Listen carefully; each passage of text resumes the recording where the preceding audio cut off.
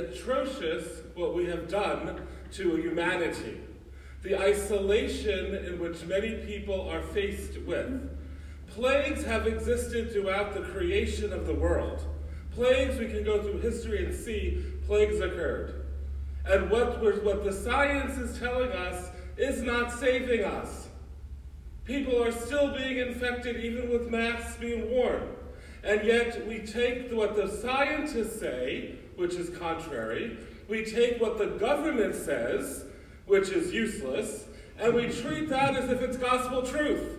And yet the gospel of our Lord Jesus Christ is ignored. How dim-witted are we? How fearful are we of death that we will allow our lives to be imprisoned by a virus that we may get or may not get, that everyone is affected by differently? And yet we've allowed men, women to die in isolation in nursing homes, family members being isolated. That is atrocious. And yet we don't even blink an eye about it.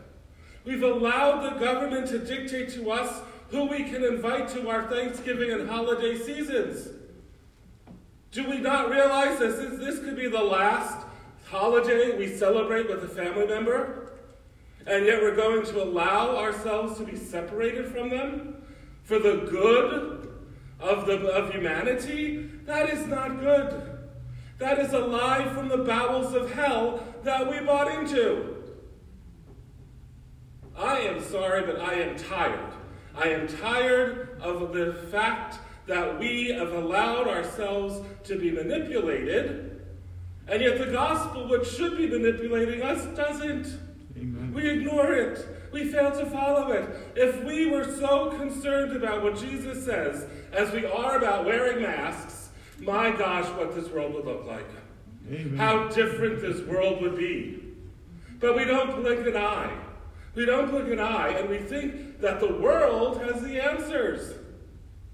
I don't know what the answer is. I know we have to be prudent. I know we have to be washing our hands, which we should have been doing to begin with. If this is an indication of how many people don't wash their hands, glory be to God, we're in trouble. Has it taken a virus to teach us how to be cleanly, to be clean, to be hygienic? We need to wash our hands. We need to be prudent. But we do not have to give in to this maniacal fear in which so many people are living in. God is the answer. God is our Savior. This is what we are celebrating. This is what we are preparing ourselves for. No scientist, no vaccine is going to save us. And yet people are like running around having parties because the vaccines are coming. Yet these vaccines are being made from aborted fetal cells. How terrible is that? We're going to live because others had to die? I don't know. Hopefully I'm not long for this world. Because the Lord Jesus will please come in glory. Or he has to take me out. Because I'm not going to make it. I'm not going to make it through the lunacy and the craziness. We must keep our faith focused on the Lord. We must trust in him. We must follow his word like we follow the government's dictates to us. We must follow him implicitly, inclusively, totally, completely. He is the word of eternal life. He is the world which gives us life. God created the world to be lived in, not a wasteland. We've allowed it to become a wasteland by our fear, by our inability to accept the fact that our lives are limited. We can't live forever. And we're allowing godless people to determine how we live. That's a shame. That's sad.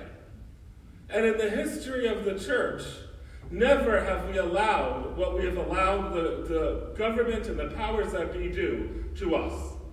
And yet we placated ourselves to their authority and not God's. Now you can write the bishop. He's watching this already, I'm sure, because I'm always on the radar. You can write the bishop. You can write whatever you want to say. You can say whatever you want to say about me. But I will just tell you this, and it will be my last breath that I ever say as a priest. Our salvation comes from Jesus Christ. Our salvation is from the Lord alone. He has come to us to show us how much he loves us and wants us with him forever.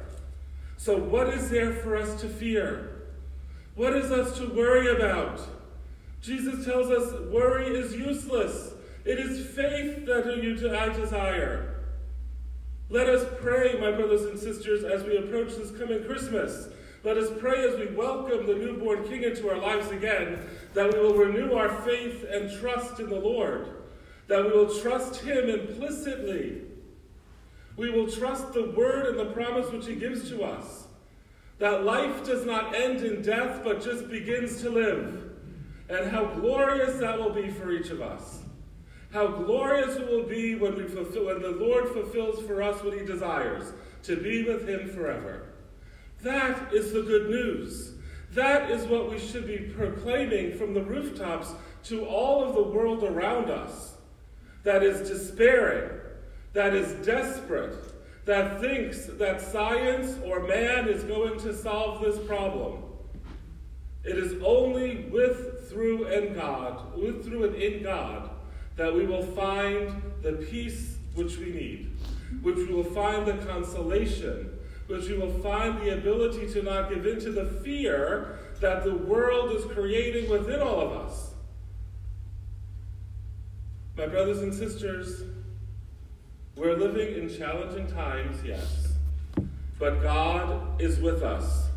God has not abandoned us. That's what we celebrate with Emmanuel. Now, I was going to preach on the gospel, but while I was sitting here hearing the book of the prophet Isaiah, I just got hit with a 2x4. And so, therefore, don't blame me, blame the Holy Spirit. But my brothers and sisters, we must look with the eyes of faith. Look at the world with the eyes of faith. Look at the world from an objective view. Allow yourself to be taken out of the world to see as God sees and not just as human eyes see. That is the only way we're going to make it through this. That is the only way that we're going to have peace in our minds, peace in our lives. If we don't give in to that fear-mongering, if we don't give in to those temptations which the devil is always throwing at us, to doubt God, to not trust him, to not believe his word. If God is for us, who can be against? Amen. God became man. God became one of us and walked with us to show us how much he is one of us. Let us rejoice and be glad, for the King is coming once again, not in the ray of all the splendor of an earthly king, but as the simplicity of a baby, a simplicity of an infant that allows us to take him into our arms, to rock him to sleep, and to comfort him in his cries. How good our God is, and how much he loves us, that he would allow us to love him in such an intimate way. Let us pray, my brothers and sisters, that through our faith and devotion to the Lord, we can become more and more confident in the love that God has for us.